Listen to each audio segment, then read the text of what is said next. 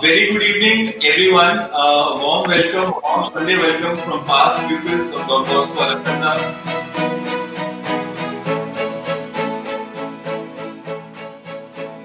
I would like to welcome Dr. Sameer Parikh sir. Dr. Sameer Parikh sir, he is the director of the Department of Mental Health and Behavioral Sciences. He is the head of the Fortis National Mental Health Program. And Dr. Sameer Parikh, as you all know, he's an eminent psychiatrist and he has played a significant role in enhancing the image of reach of mental health across the country. He had completed his MBBS and MD in psychiatry from Civil Hospital Ahmedabad, and he has topped the university in both the cases, an MBBS and an MD. And he has launched the Fortis National Mental Health Program also. It is one of the most comprehensive multi-city, multi-centric with 80 experts and 20 centers all across India. Maybe Delhi, Mumbai, Chennai, Ludhiana, you name it, and the Fortis National Mental Health Program is there. And Dr. Parikh, we all know he's a well-known speaker. He's been there as a TEDx speaker. He's there with the Lit Fest all around Delhi, Gurgaon, Chandigarh, Chennai. And he has been invited through various forums like FICCI and Times NEI. And talking about the Fortis School Mental Health Program, it is associated with over 25,000 schools and it is a reach of 2 million students. And the team conducts interactive talks and workshops for students, for teachers and parents, and to address concerns about child and adolescents' mental health. And they have peer mentoring based life skill modules and anti-bullying campaigns also. So Dr. Sameer was very kind enough to give us anti-bullying posters and book on anti-bullying to Don Bosco also. And they have a PsychEd, which is a national level psychology quiz, which is conducted annually to promote a positive attitude towards psychology. And I would be happy to, like everyone who is reaching out, that they have two national helplines. One is a 24/7 national helpline, which is 837-680-4102. And it is for everyone. So anyone who's in emotional distress or in crisis, they can call this up and help would reach out to them. And they also have a specialized cancer helpline because, cancer itself takes a lot of toll on people, on patients, on the families. And there are a lot of books which have come by Dr. Sameer Parikh sir. They are DIY life skill workbooks. Let Him Not Sink, which are first steps to mental health in a psychological first aid manual written for adults working with children. A to Z of Empathy, which is a 26-step help toolkit to enhance empathy and compassion. And Learn with Dr. Sameer Parikh is a comic series which he has written. And there's another book on Raising Confident Children, a book on parenting. And talking about mental health in the classroom, a mental health curriculum for teachers is also there. And during these COVID-19 times, he's come out with 2 ebooks, which are Don't Worry, Here's How You Can Keep Your Mind Fit During a Pandemic. And 21 tips for 21 days on how to engage your children while working from home. And over to Dr. Parikh, over to you, sir. Thank you. Pleasure to be here. Thank you, Father. Thank you to the entire Don Bosco family. As a mental health advocate, not just as a professional, I've always had a lot of gratitude whenever people value and prioritize mental health. Right. I think our biggest setback as a society over the past few decades has been our inability to prioritize mental health, our inability to normalize mental health conversations. When schools take initiatives, when alumni take initiatives, when parents, teachers, children, educationists, all of us come together and we have a mere conversation on mental health, that in itself is going to be life-changing for so many people.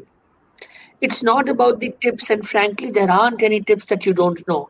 I've always believed that when you listen to somebody from the mental health background, it's almost like a revision that all that your teachers and parents have been telling you over the years, it's just going to be reminded to you. It's just that in our day-to-day hassle full of life, we lose some of these things, and it's like a revision of sorts. Psychology is at best common sense and not a very complex science. But what is complex, in spite of coming so naturally to mankind, is empathy, compassion, values. I think it's this component of life And losing this component gradually over the past several decades, I think that is something that I reflect as us as an adult population letting our future generations down. Before I come to Great. COVID, just while we were starting this and I was talking about my school days, as a school kid studying in St. Xavier's, now when I reflect back in my years, one of the periods that we had twice a week was a period called moral science. Yeah. If I'm not mistaken, we had it on Mondays and Fridays, fourth period, at least in senior school. And at that time, one couldn't understand why this is there. And today, when I talk to young people and I keep harping on values, I realize the importance of those times when values were a part of curriculum, right? Because we cannot make bots. We have to make human beings, right? And that's one thing. And the other one, for all you parents out there, when people ask me to reflect on my career and how my schools contributed, I'll give you two examples. One of my Hindi teacher, late Mr. Bhaskar, God bless him, shaped a lot of my life, essentially because from grade 7, he somehow found that I could speak in public. And from grade 7 to grade 12, I have taken so many extempores and poetry and prose and this and that you can wake me up from my sleep now and I can deliver a session. And I know how that has shaped my career. That's great. For all of you who need to understand that, it's not merely the marks of science and maths that shape your career. There is a lot more into the career. And the second example I'll give you is of my bio teacher, Mr. Miringa. All throughout my 11th and 12th, he didn't ask me whether I was studying or not. That was a given for him. What he kept on asking me was that, do you still play your guitar? And are you still playing your cricket or not? Because he knew. And I couldn't realize at that time that, your bio teacher is not telling you to study. When you are appearing in your PMT, as we used to call it at that time, now you call it NEET, it used to be PMT for us, pre-medical test. And I realize now as a psychiatrist, when I talk to young people and tell them, learn to take breaks, develop hobbies, play sports. You play sports, develop hobbies, learn to take breaks, your academic performance will become better. Great. It's not that if you stop everything and just go into your room and keep studying. No, that's not how academics is going to shape up. And in any case, marks, only the last marks have a meaning for about 24 to 48 hours. Result has a shelf life of 48 hours. You have your result today, 48 hours go, you start the next semester, next batch, next year. That result is forgotten, has no meaning. So when you go to 11th, nobody cares about your 10th marks. You go to 12th, your 11th marks are lost. You go to college, who cares about your 12th marks? You go to post-graduation, your undergrad marks have lost meaning. You do super specialization, your specialization loses meaning. You are in a job, well, your only current appraisal matters. How good you were 2 years back has no meaning, right? That's life for you. So when students come and talk to me, I keep telling them, exam is a continuum. It's a present continuous. It's never going to stop. My taking this session with you is also an exam of its sorts. Last Sunday, I was having a similar webinar back home. I'm studying from Gujarat, so my seniors wanted us to do a webinar, and one of the moderators was actually my senior, who taught me a lot, and he was asking questions, and I told him that I still get anxiety when you ask me questions. I'm now 20 years in practice. When you ask me a question, I'm still scared of giving you a wrong answer. Life doesn't stop testing you. So young people, this one's for you. Take exam as a skill building opportunity. Take result as a learning opportunity. Keep moving forward. Don't look back. You're all going to have a fantastic, successful life as long as you don't compare your life to somebody else's. Now from that, let's talk about COVID. All of us here, I'm probably the oldest here. At least on the screen. Varun and Kenshuk look far younger. Kenshuk was a junior. And Father, you look way too young. I am nearing 60. Next year, I will be 60. Well, I'm younger to you by age, but you sure look younger to me. So, none of us in our lifetime has even remotely been exposed to something as significant as what is happening right now. So before we talk about the mental health of COVID, we need to appreciate the sheer, unprecedented, episode in the history of mankind that we are experiencing across the world. It's not about our country alone, it's across the world. What the nearest one that we can remember is what? The Spanish flu. None of us was there. None of us knew what a pandemic is. I come from healthcare. Kanshu comes from healthcare. We've not got trained in pandemic. Nobody thought that something like this could ever happen. So something that is so unprecedented, so significant, something that has affected every individual's life is bound to give us a lot of stress and anxiety. Now it's up to us.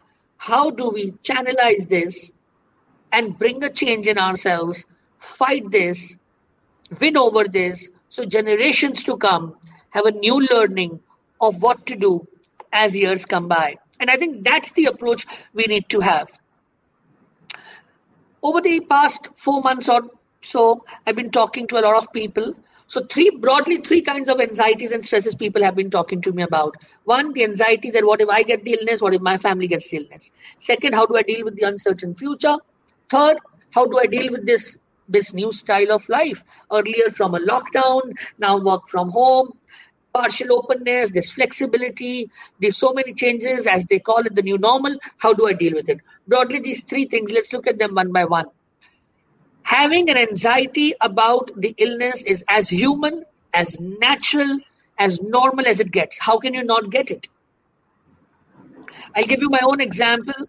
A couple of weeks back, as we go to our hospital to work, my Arogya Setu turned its color, so I couldn't enter, had to go through a screening, had to go through a test. Those 24 hours were very, very, very interesting. Right from standing in the flu clinic and waiting for the results to come. And what came to my mind was, if I turn positive, I have 4 people above the age of 80 at home, what will happen? How will I manage the quarantine? How will I manage this? How will I manage that? Who else could have been affected? That's normal. And when it came negative, the relief, normal. So if I don't understand, utilize this anxiety into preventive strategies, that's my mistake. What are the mistakes I make? I keep following news about data and graph that I do not understand. What is that number going to do? It's a number. All you need to know is what you should do to be safe. You keep looking at social media, keep forwarding, more often than not, incorrect information, because largely what you see comes from unwarranted sources. We don't know what the source is. We don't know what is the research. So there's all sorts of news floating around in social media. Stop doing it. The only thing you need to know, the health ministry advisory, the medical advisory, you look at the sanitization component, the safety component, the work from home component, keeping children and senior citizens safe, not going to crowded places, using a mask, hand hygiene. Put all of this together, put your preventive strategies together, that will give you confidence. It's like a diabetic who's told by the doctor, take your meds, do your exercise, do your diet, you'll be fine. So the patient feels the confidence, okay, I'm now doing what I can, so I don't need to be anxious about what happens next. To prevent the anxiety of the illness, do 100 out of 100 on your preventive measures, and 100 out of 100 here is very important. So you can't have your mask sometimes on and sometimes here. That doesn't work. You can't say, oh, this is my best friend, he won't give me COVID. He may not know whether he has it or not. So it's not that he's going to give it to you as some kind of a sweet dish, right? You can't look at it like that. Prevention is prevention. It needs to be 100 or 100. That will give you confidence. And when people come and tell me, I feel that I'm in these 4 walls, caged in my 4 walls, I tell them, rephrase it. You've created a fortress to prevent an external enemy from entering your doorstep. So fortress is positive. Cage, wall, negative, have positive connotations to fight anxiety. Wonderful. Going to the next anxiety, which is uncertainty of the future. Future is uncertain. That's a fact. We do not know when and how the schools would reopen. We do not know when and how public transport starts. We do not know when will the NEET exam, for example, happen. I'm a medical practitioners who need, obviously, has a lot of meaning for all of us. We do not know what happens to the jobs, the pay cuts, the economy. We do not know.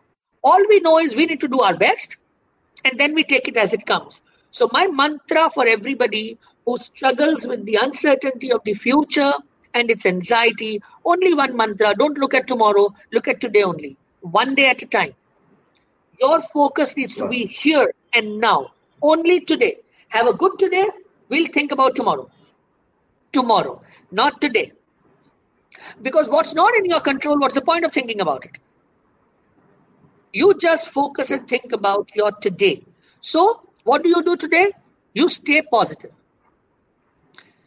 There is so much negativity around us. You bring positivity. If you read something negative, share something positive. If on social media somebody shares a negative message, bombard it with positivity. If there is somebody around you who's struggling, give them motivation. Give them positive strokes. Bring positivity. Second, be productive. Now, productivity is not merely your work. Productivity is also looking at your home, the tasks, the chores you do at home. That's also being productive. So young people, lend a hand to your parents in taking care of the home. Make your beds. Help your parents in maybe doing a little bit of cooking here and there. Take care of those things that you can do. That's what you do, which is being productive. And for all you working adults, do not measure your productivity with pre-COVID times. It's not a comparable comparison. These are two different components. None of us can be at that level of productivity, especially for all you teachers taking online classes. The mere fact you are taking online classes is remarkable. Because let's accept it, none of us was trained in it. I have taken more webinars in the last 3 months and more digital engagements in the last 3 months than in my 20-year career span. I didn't know how to take them. I still don't know.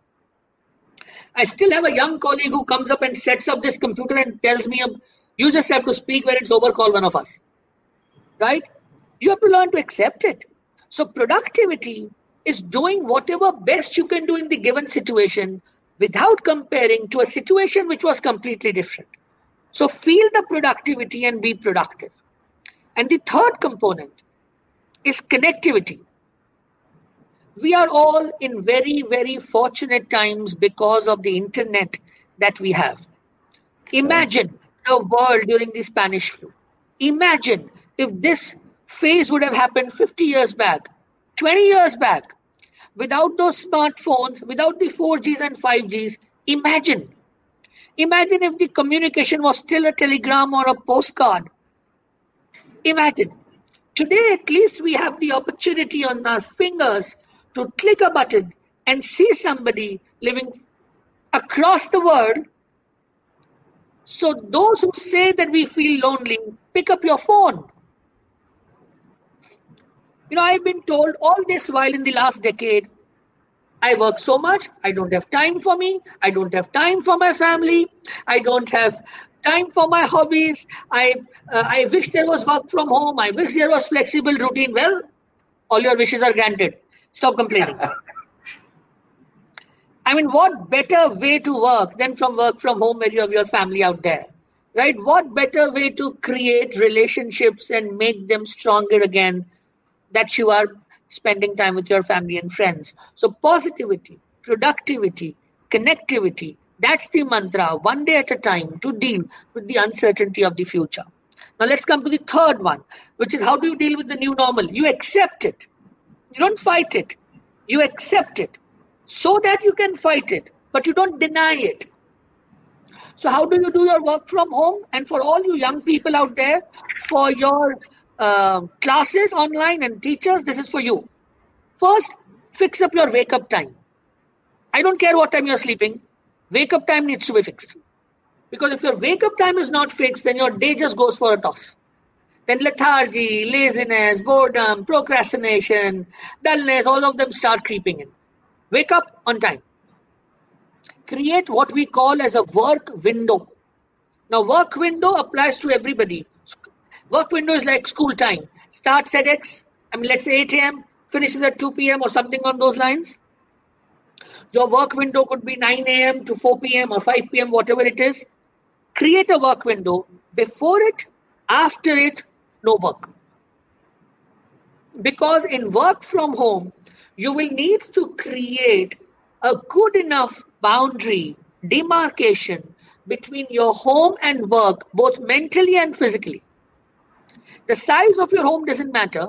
It's just that you need to fix the location, which is your workplace, so that your mind knows this is where I switch on, this is where I switch off. So mind doesn't feel the pressure. So work window, workstation, both are very important. Start your work on time. Do lots of video calls with your colleagues. We go to work for two purposes. Task, which is productive. Social, which is engagement. What is missing right now is the social engagement. Videos take care of that. And you keep checking on each other. Are you doing fine? Is everything fine at your home? Especially for people who are single parents, people who are living far away, people who are living by themselves, people who have senior citizens at home. So as colleagues, stand up for them, show compassion, show empathy, show genuine care. Now this is for students and teachers. I am in favor of online classes. Let me be very, very clear about it. I'm in principle in favor of online classes. But let me also tell you why. Not for the academics. I'm in favor of online classes because think about it. It's what, about 4 months almost? We passed the summer vacation. If let's say a couple of weeks more or less, you can't be having children doing nothing for 5 to 6 months. You can't have their day-to-day lifestyle going for a toss. So online classes to me, they start by bringing routine back to children's life. So they know they have to get ready. They know they have to start their day. That routine brings normalcy, which is the next reason why I want it to happen. Why normalcy? Because all around you in this COVID atmosphere, most people are home. Some people are going, some people are not going. Masks and all these anxiety-provoking situations. Now this is normalcy where you are studying, where you are doing your homework, where you are engaging with your peers and teachers, which is the third reason why online classes are important. It brings the peer social network connection. The mere fact that you have this online class where you can see your friends, you can see your teacher, that brings in so much of positivity, normalcy and routine. That's why online classes are important. For younger children, let there be classes which are all about activities and fun. For middle, you can add a bit of academics. For senior, a little bit more of academics. Let's be honest to ourselves. Our ability to have academic output that we had when we had actual physical classes is not going to happen on online. Let's be honest to our own selves. Whatever we do, it's a bonus. Because without it, even this wouldn't have been there. We need children safe, but we need them feeling productive, mentally stimulated. But yes, I do feel classes should be lesser. Classes should have gaps in between classes so that children are encouraged to take a break so that their posture, their eyes, the digital fatigue can all be under control. And classes must have where teachers engage children at least for a short time on how are they doing, helping them talk to each other, encouraging their interactions outside the class time also, ensuring peer-to-peer interaction happens. For those who have young children at home, let your bedrooms be their playgrounds. Let them do as much physical activity that they want to do. Let them play some ball out there. That's quite fine. They'd much rather play a ball and maybe make a mess of your room rather than going out in the garden and, getting exposed to something. So let them do that. But stimulate them, board games, hobbies, family time. That will help them. If you have teenagers at home, give them more space. Don't get after their life. But encourage them to keep talking to their friends. Because peer-to-peer bonding for a teenager matters a lot. If you have senior citizens at home, ensure that they spend time in their rooms only during rest and sleep. Because remaining time, they should be where everybody else is there. Make sure that as a family, you do a lot of video calls with your extended family, with your distant cousins, people whom you've been always close to but lost connection because life took over. This is an opportunity to rekindle those connections. Connect to your alumni, connect to your neighborhood, connect to your school friends, connect to your old people from your past. Bring those bonds back. That's how you will bring positivity. And all this social isolation, physical isolation bit will be thrown out of the window by staying connected. Video calls, your option 1. Audio calls, option 2. Then comes text. Don't do the reverse. Video, audio, only then text. Right? Yeah. That's how you engage. You yourself start picking up and do something new. Pick up a hobby, do something new, pick up something creative to do. Children will learn and appreciate it and be encouraged to do the same. Have a good lifestyle. Do some physical activity, some yoga, pranayam you can do within your confines of your home as well. Hydrate yourself well, eat well. Let all meal times be family times. Let all television time be family time. So that there is more bonding, more conversations happening. Reduce your own digital time in a way that you are spacing it. Because right now, all we have is digital time. We are talking to friends digitally. We are doing our work digitally. We are doing our homework digitally. So just space it in a way that you don't feel a lot of fatigue. And that's how you bring all your well-being approach together. So if I summarize this for you, anxiety of the illness, normal, use preventive methods, you'll feel better. Anxiety of the future's uncertainty, normal, focused on now. Have a good lifestyle. Look at children, senior citizens, teenagers. Ensure that you talk to each other. Unmute yourself. Don't bottle up. Share things. Talk. Bring positivity. Bring positive conversation. Remember, all of you, a pandemic is a pandemic because it is pan. It affects everybody. So me as an individual has no meaning. How I'm going through doesn't have much meaning. What we do collectively, that has a meaning. So this is a time where there's a lot of learning for us. We've learned that minimalistic living is possible. We've learned that we can take care of our own selves, our homes and our lives by ourselves also. We've learned that we weren't spending so much time with each other, and it's so wonderful that we can do that and continue to do that. We've learned that the medical fraternity, the way it has worked as frontline warriors of COVID, putting their own lives and their families' stake, it's inspiring. There are so many inspiring stories of altruism happening all around us, where people have lent their support to people who were in need, people who were in help. These are inspiring stories and these need to be shared. And that's how you beat a pandemic. By values, by social collectivism, by altruism, by empathy, and by compassion. So let's bring compassion and altruism out of our closet. Let's use all our genuine empathy and create a path for children where they recognize that the true self is a self that is full of compassion for others. And that's an opportunity COVID is giving us, which all of us need to take. On that note, I'll now start taking questions. Stay positive and stay connected. Wow. Nice, Dr. Parekh. Very nice to talk about Dr. Parekh. Thank you so much. Doctor, we've already got some questions while you were speaking. So I'll take up the questions now.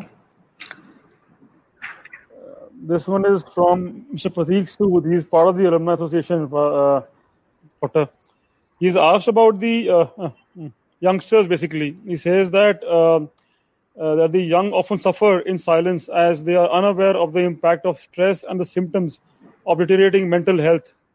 So he wants your views on this, Doctor, and your suggestions for the younger generation. So a couple of things, Prateek. I appreciate your question and I think you're spot on with your concern. I do feel that mental health curriculum needs to become an integral part of our educational system. With Macmillan, for example, we wrote a book last year, which is Mental Health Curriculum, where you train teachers so that through the 12, 13 years that children are in the school, mental health conversations become normalized. But not only that you build resilience, but you encourage help-seeking behavior, also by helping young people identify what is stress, what is mental health, so that they can reach out. Second aspect, we as adults need to normalize mental health. Media needs to be very responsible, especially entertainment media, where portrayal of mental health and mental illness needs to be very, very sensitive but effectively correct. And they can't be using, in the name of creative freedom, showing factually incorrect information. I don't think that ever helps. I feel schools and education systems need to look at life skill education as an integral component of our academic system, because this is the only age group where you actually have an influencing ability, because physically they are with you. It's once they go out of school, that's when the other influences are a lot more. And in these times, I think media literacy is one of the most important skills, because young people's life are going to be largely governed by all sorts of media messages and social media that's going to happen. Put all of this together and you'll be able to take care of young people's mental health. Dr. Sameer, I would also like to, bring to your notice that there are so many youth right now who are facing loss of job. And, because of that, there's a lot of stress, because their livelihoods are based on the youth, who is the core of the family. So how to deal with that kind of a stress if somebody is having, because the work is, reduced for everyone. So that stress, how to, because nobody can vent it out. So how to approach Kinshuk, 2-3 things such a about situation? it. First of all, do not let it become a personalized experience in terms of being critical of your own self. I think that's the first thing. We need to understand, I had the ability, I was doing fine. An external episode took place which affected the entire world, because of which right now I don't have a job, which does not mean I don't have the ability or the skill. Once the environment stabilizes, things start going back to normal. I need to back myself that my education, my skill, my ability, my aptitude is very much within me. And once this phase goes away, I'll be able to re-achieve what I have achieved. Second aspect, families need to come together. Let's be very clear. People who will come out positively post the pandemic are people who are going to have genuine, significant, connected support systems. Because when families and friends come together and say, hey, we'll do this together, you don't have to worry, that's what gives confidence. So both things are important. Dr. Parekh, there's another question. Father Babu Vargas, he's our past principal, Dr. Sameer. He says some individuals are having problems with sleep, waking up many times at night due to anxiety. This is more with those who have come in contact with somebody who is COVID positive, or in their family somebody is COVID positive. So what do you suggest for these people, Dr. Parekh? Two aspects to this. Two aspects. One, for most people, sleep has reduced. And we need to understand sleep has reduced because our physical activity and mental activity both have also reduced. So the kind of fatigue that we were experiencing, that has gone through change. Being work from home, being in that same atmosphere has also had an impact. That's why during my session I said, keep your wake-up time fixed. So that's one thing. Do some basic sleep hygiene, keep a 45-minute gap between the last television program, screen, digital interface that you had and going to bed. Make sure that you read or listen to light music from bed, but do not do any other stimulating activity. Reduce your caffeine intake drastically. Do physical activity during the day. Do some breathing exercises during the day. They all help in relaxation. And when you are experiencing stress, frankly, you will have to talk about it to somebody. We make a mistake by keeping quiet. When you keep quiet, you bottle it up. That creates more of anxiety in you. And then I also feel listening to positive stories coming out. Please remember, significant predominant percentage of people come out extremely positively with positive outcomes in COVID. We must understand that as well. Sir, I would like to ask a question for the elderly, like the parents of the alumni and who are elderly. They have their own set of problems during these times, because these are most stressful times for them, because they are sitting at home, but still they have a lot of fear and anxiety. And how do elderly, what should be a youth's attitude and how they should deal with it, the elderly at house? I think communication, Kinshuk, communication. You need to make sure that all people at home continue to communicate, especially with the elderly, so that they don't feel alone by themselves. Yeah. We also need to make sure that we connect them to people whom they are close to, wherever they are in the world, get them to do a lot of audio calls so that they feel that. Spend some television time together, seeing what they like doing. Ensure that meal times you all sit together. It's these basic things of communication and togetherness that can bring so much positivity in the lives of senior citizens. Dr. Parekh, now I have a question about the young kids. They're not going to school last 4 months. They're at home. Like my own child, I see, he's, I think taken to cry about 3-4 times in the last 2-3 months. He says, I want to go out and play. I want to meet my friends in school. So how do you deal with these kids? It's really getting difficult. He starts to cry at night. It will happen. And that's why we need to stimulate children, which means the day of your child needs to be filled with several aspects, which includes a bit of play, which includes a bit of acats, which includes some hobbies that your child likes, but get a lot of engagement with his or her friends.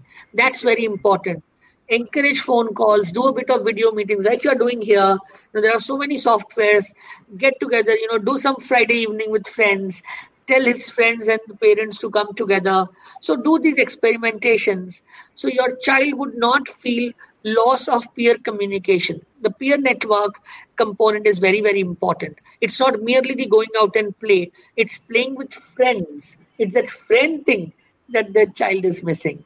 So just ensure that you try and fill in those slots by making your child have more facilities to be able to engage digitally with his or her friends.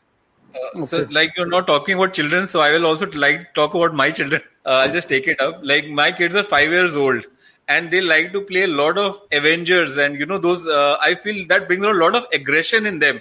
So they are boys, and how one should deal with that, because they like to play with those toys, and I think that has a lot of violence in those cartoons. Yes. I am, Kingshu, not in favor of aggression and violent games at all. Since 1950s, there is robust evidence that watching or playing aggressive games brings out aggression in children. They get desensitized, disinhibited to aggression. There is imitation of aggression. They feel aggression is a way of life. From role models in entertainment media, from sports people showing aggressive behavior on a sports field, from cartoons to books, I think we need to really, really bring down on our aggression exposure that we are giving young people. This is just, and it's not really in your control, to be honest. As a parent, it's not possible for you to completely switch it off, because children, when they get exposed to other children, then they would feel the pressure of being a part of what others are doing. My thought is a couple of things. Schools should talk about aggression and media literacy so that you take away the glamour component out of the media portrayal of aggression. Tell them how it is shot, how it is picturized. So media literacy components of who makes it, who makes advantage out of it, what is faulty, what is correct. You de-glamorize it for them. In my opinion, aggressive games should be played in presence of parents so that you can also act as filters and stop them at the right time. Make sure that if they are still exposed to it, you also expose them to other things, a lot of relaxing activities as well. But consistently talk about how aggression is not a good behavior, which is very, very important. We have glamorized aggression, right? That is not okay. There is nothing okay about any form of violence, any form of bullying, any form of abusing. There is nothing okay about it. Doctor, one more question about the kids I wanted to ask. Now, some kids, their brain is like they want to go out and play. They want to run. They want to exercise. They want to actually go out. They don't want to do, indoor games or, online stuff. Now, what to do with these kids? How do they deal with their wish to go out and run or play, football or play basketball? What do these kids do? You educate them. You tell them why we are not going out. You use the example of a mosquito repellent or a mosquito net. You use their example. You tell them, why do you use it? You tell them that during the dengue season, why do we say that wear full-sleeve clothes? Why do we say that, in the evenings you don't go out? Why don't we collect water? You help them understand. Children are very, very smart people. You just need to trust their intelligence. In any case, they are more intelligent than people our age, right? Their intelligence is going up like this. Ours is coming down like this. So educate them, participant, involve them in decision making, explain logic, involve them, bring some nuance in it, but then give them more space in your house to break a few rules. So that's also that you will need to compensate. And like I said, I'd rather have a bed that is dirtied right now than a child playing football outside. Dr. Parikh, this question is from Ms. Joshi, Amrita Joshi. She wants to ask you, how much does writing a routine journal work in managing stress and anxiety? So, Avnita, my response to this would be different people, different personalities, they will be benefited by different things based on what fits in with them.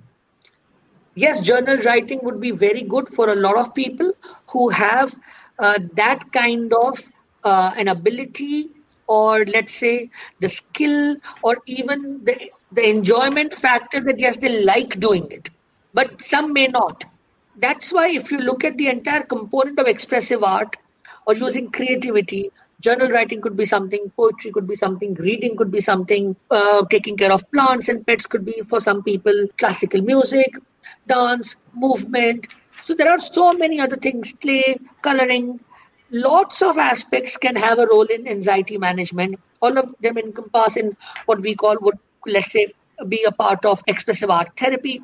So pick what suits you. You don't need to imitate somebody else. If something works for A, may not really work for B.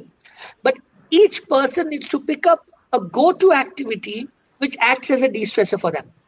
Okay. Another question is from Ms. Risa Khosla. I think it's a similar question to the one you just answered about writing your feelings in a diary. And she says further, especially when you have trust issues with the people around you and you can't share feelings with your friends and family. Which are two different answers. Answer to the first one is the same. If writing a diary helps you, please go ahead. But the answer to the second one is you'll need to find people whom you trust. You'll need to develop bonds which are trustworthy. You'll have to make meaningful relationships. That's important, right? A diary will never substitute friends and family. So if friends and family, there is something that needs to be resolved, resolve it. But these need to be seen as two completely different things. Both can be very, very important. Nothing beats social support systems, real social support systems, especially for young people listening to this. You know, how many followers, how many likes, how many forwards, how many friends on your social media accounts. Frankly, it's just a number which has absolutely no meaning in life. What matters is the relationship that counts, the person you can connect with, enjoy with, reach out for help, feel comforted. That's friendship. Doctor, I have two similar questions from Ms. Parul Singh and Ms. Tapsi Bhattacharya. So they're asking, can parents utilize this time to teach their children some basic household work, like quality as quality engagement, like arranging toys, clothes, books, or doing the cooking work in the kitchen with the mom, sometimes preparing some dishes, tea along with your parents? Absolutely. These are teaching moments. I'll just add one more thing. Cooking with the mom, not correct. Cooking with mom and dad. Both mom and dad should be cooking. Both mom and dad should be doing all household works. Let's not bring gender to any roles in life. But yes, we should involve children in household work. Absolutely. I think that's a good skill for them to develop. And most children that I've talked to, and most we've been doing we've done summer internship with almost 50,000 kids. Most of them are loving doing some tasks at home. So that's quite okay. Just don't make it feel like something where they're going to be evaluated. Let them feel almost like little adults doing a bit of task, and all of us being in the same boat, and they'll do it for you. But Doctor, mostly we have moms online rather than fathers. What I can see from the chat. Yeah. There should be no gender. If fathers are not here, your alumni should give them a call and get them on the next one. Sure. Doctor, this next question from Mr. Ajit Gurjar. He says many people have lost their jobs during this COVID times, and they're quite depressed because they don't have enough money to run their family, their households. So, what should these people do to, basically beat their stress, their tension in these times? No, Ajit, this is not an easy answer to give, to be honest. It's truly a difficult aspect, and one can only empathize. My answer to this is that society needs to find its own support systems to be able to stand up and take care of those who are struggling more. Societal support has to happen. I also feel family and friend support systems need to come together for individuals who are struggling in any which way, emotionally, physically, economically, in any which way. There is no other tip except support system. The only thing, like I mentioned, just don't let it get into one's own self. I think that's important, because it's not individual A or B who are going through a job or a pay related issue or an economic concern. It's across the board and across the world. So, and it's happened because of something external, not internal. So it's not that I haven't done my job well, I haven't been good enough with my work. It's because the times were such that certain things happen. So I continue to back myself and wait for my time to come back. I think that's very important. Mm-hmm. Doctor, next question I'll take is, this is about news. Ms. Amrita Joshi asked that nowadays, news is adding to the stress. So she wants to know, how can we stay in touch with the news without getting these stressful feelings which the news gives you nowadays? I have stopped watching news. I stopped watching news. I probably just keep myself updated by reading once a day. That's about it. But I don't do it every few hours, every few minutes. I don't think that's a solution. It just keeps you preoccupied with certain aspects, and it brings a lot of distress and anxieties, and it takes you away from other things you could have done. I have to do what I have to do. What's happening out there is happening out there. Constant reminder and banging on my head is not going to solve any purpose. I just need to stay positive and continue do what I have to do. But I have frankly just stopped following news in that way. I've completely shifted to reading just for about 10 minutes or 15 minutes, so that I know if I need to change anything in my own social engagement vis-a-vis my role as a civilian, responding to the societal needs of taking care of prevention of COVID. That's the only reason I need to be updated. Doctor, somebody has asked a question not linked to COVID per se, Mr. Kaval Bedi. So is it normal to be absolutely fearless and extremely outgoing professionally, however, do not even feel okay to speak with people around personally? Yes, that can happen. That can happen because we become somebody at work and we do what we are supposed to do. It almost becomes a thing to do. Right? So you have a role. In your role, you add the personality component, and that's what happens. Most of these individuals who struggle to bring that personality to their personal space are also people who lose all the steam while they are working, and they give it all and they don't have much left. That's where our work-life balance becomes topsy-turvy and makes us more prone into burnout in the long run. So I think one needs to create boundaries. And one needs to invest in family relationships and friends, because to be able to have a successful, fruitful, healthy, psychologically and socially, an enhanced sense of self and well-being, you will need to balance both sides. Okay. Sir, I was reading about that there's a lot of in-house violence or the increased cases of violence after the lockdown, and so how it should be approached, and how should these people reach out? Yeah, Kingshuk, my thought on this is very clear. I think there is no justification, no trigger, no reason, no rationale, no external, internal reason that justifies any form of violence. Society needs to have zero tolerance to violence of any form, especially domestic violence, because it needs to be your safest place. Yeah. Correct. Even this conversation that because of a reason it has increased or decreased, a reason doesn't matter. Whether the frequency was less or more, wrong is wrong. Absolutely. Society needs to have zero tolerance towards violence. Doctor, I had a question. Now, what about the corporates? You see, now the corporates are, I think, dealing with so many cases in their offices. Somebody has 15 cases, 20 cases, 30 cases, and then people take leave. They have to go back home. They are, busy locked down for a few weeks. They would come back to the office. They would not meet their colleagues, and some people have lost their loved ones also. So the corporate environment is quite stressed nowadays. Online working also is causing a lot of stress. The managers are sitting at home. So this is quite stressful nowadays. I mean, what I've seen. How can the corporates, try and beat this stress in the company? So corporate is also a part of the society. Whether it's a school, a corporate, an NGO, a home, an RWA, we all have to do the same things. You need to be compassionate. You need to bring a level of generosity. And you need to bring a level of collectively working together, take care of these struggling, vulnerable people, and do your best in supporting and doing the work that you can do best, and have a good work-life balance. I think the corporate sector needs to value mental health outcomes beyond the EBITDAs, beyond the P&Ls. Mental health outcomes need to be prioritized by corporate India, because it's not only about your attritions and your bottom lines and your top lines. It's also what happened to the mental well-being of these employees who were working with you at the end of the year. So prioritize mental health outcomes, normalize mental health conversations, create support systems, create mentoring cascades. That's how, very similar to schools, you have school counselors, teachers who do counseling, principals and vice principals do their own counseling.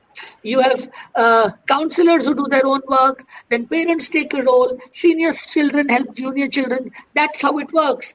Use that environment, positivity, pick that up, put it in your corporate system, and you'll be able to deliver.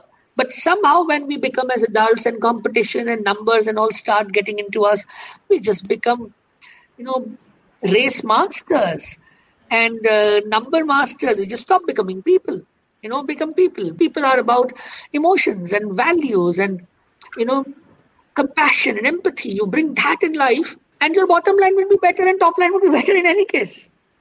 If your mental health outcomes are positive, the organization is bound to do well.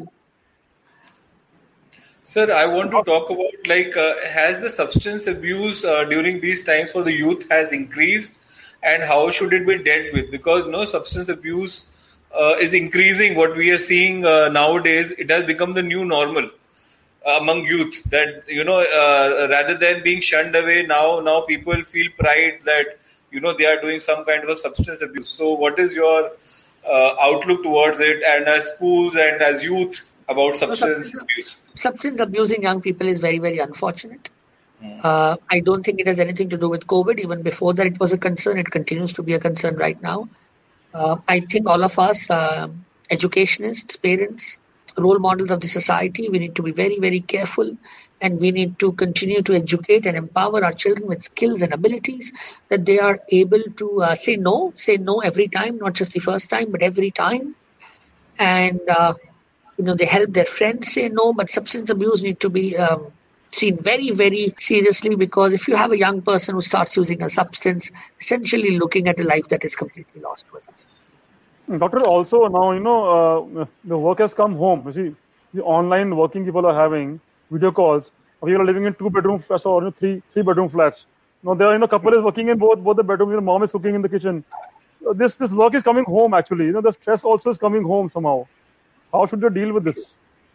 Like I said, and that's why I said it, that you will need to create a workstation for each individual. For that individual, all work should happen limited to that space, which mentally becomes a demarcation, so that other place becomes a personal space. That's the only way to look at it. Doctor, one question from Father Babu again. Suggestions to make sure that relationships do not strain as we stay in confined spaces these days. I think, except the fact that everybody's on the edge, everybody is a bit anxious, everybody can actually not always be in the best of their control. So give more space to each other than what you've given in the past. Indulge in activities that both people or each person in the family like doing. Increase good moments by actively putting in the effort on good moments. Bad moments are not in our control. They'll be there around us every time. So just increase those good moments. Do activities that people like doing together. Enjoy the togetherness, so that when things are not going your way, and then take a back step every time you think something's not going fine. You don't need to confront, just need to take a back step, let things cool down. Doctor, another linked question to what I asked some time back. Sir, learning new skills every day, what it means, at skills or tasks at work every day, and multitasking at home. How should the balance be maintained? As long as you are not doing multiple tasks at the same time, it's fine. We all do multitasking in any case. Just don't do two things at the same time. Don't text and drive, right? Don't text and watch a film.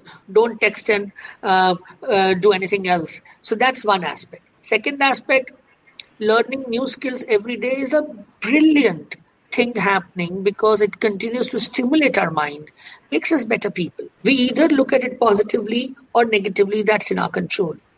Like I said, I did not know most of these softwares that are there. I still don't know how to use most of them. But well, it's been a learning experience. I'm being honest. We do summer internship every year for grade 11th and 12th class psychology students. Probably 3 years plus we've been doing it, or 4, I don't remember. We were not going to have it this year. We thought, how will we do it? How they can't come to the hospital. We aren't going to the hospital. What will they be exposed to? Then we started getting feedback from students that, please do an internship. We like doing it. So I said, okay, fine. I have not been able to teach children for a while because, we have 20 hospitals across so many cities, so one can't go every place. So we have other young experts doing it. So I said, okay, I'll take it myself. And we had, if I'm not mistaken, about 15 to 20,000 children from the country who took part in an internship, right? And every day that I did internship, they asked me in 1 hour more than 2,000 questions. And when I completed one batch of internship, I had to do a second batch, a third batch, because of how much children wanted. They then asked the teachers this, so we did a sports psychology internship, psycho-oncology, art-based therapy, psychotherapy, fashion psychology. So it's they who were after us, now teach us this, now teach us that. So these are opportunities. If you just continue to do your best with sincerity, young people will give you a lot more of opportunity. And I strongly believe we should learn from young people. It's not the reverse. There's nothing that young people have to learn from us. Right. We are not great role models. They are. If we learn from them and change ourselves, the world would be a better place. Absolutely. This is there's a big question. Just a minute, doctor. In case of COVID positive people who are really suffering, most of the cases they are rejected by the community. Of course, we should maintain social distancing for safety, but we should be emotionally attached with them. Can teachers spread this awareness? Yes, they should. Yes, teachers, parents, young people, social media, through conversations, in whichever way we can help people reduce stigma, we should be doing that. Mental health has been stigmatized for generations. It's so unfortunate that we are making a virus-infected illness also be stigmatized. And clearly none of us has a choice whether we get the virus or not. And yet we end up falling prey to all sorts of communications and narratives which are happening and get the better out of us. That's why I said positive communication, positive stories, altruism stories, compassion stories need to be shared. And yes, our teachers have a role to play. Please continue to play the role that you do. Dr. Sameer sir, I think you have given us wonderful insights, and I think Father Davis would also, want to have some interaction with teachers and students also in the coming weeks. So, would like your thoughts on that, and would you be interested in shaping the teachers and the students, because your talk is filled with so much of positivity, which is very much required, in the confines of space, and we are in 4 corridors. But you said you use positive words like you are in a fortress. So I think you are paving a way of positiveness for all of us, Father Davis. And I think Varun, you can take up some questions also. That's been a wonderful section, Doctor. We speak of when we are faced with fear, the fight, flight, or face activity that we do. And you are really telling us we cannot fly from the situation. We need to face it positively, face by connectivity, by productivity, and I would say by positivity that you have highlighted so much. Empathy, compassion, these are values that have come out so strongly from your talk. And I think relationship is the heart of everything. If we have a soul that is filled with empathy, a soul that is filled with compassion, it will naturally flow out to others and help others. And from your talk, we feel that this situation can be overcome, this anxiety that we have for illness, or this fear of the future, or changes that we need to make in our life. These are very much possible. And we need to become, like doctors have become warriors, individually we need to become, each one of us have to become a positivity warrior, sharing a lot of altruism, sympathy, compassion, and that is possible for every one of us. Need not be a doctor, need not be a teacher. Every one of us can be a positivity warrior. And I think that's a big take for me from the session that you have given. And so many stress busters you have suggested in different areas that can be done in the family, in the school, by teachers, by students. And they are all gems of your experience that has come forward. And I have been busy penning down some of these so that I can share it later on with my teachers, with my students, with my parents. And it was very, very enriching for me to listen to every word that you have spoken. And actually, my paper is full of inputs that you have been giving, and I've been constantly writing, not interacting much, but taking down every precious suggestions. And more than that, your personality that has come out through this session is so gentle, so full of positivity, so full of compassion, so full of empathy. Truly, that's why you are a leading psychiatrist and a counselor and a friend for those who are in need. Truly caring. I am really a great admirer of yours.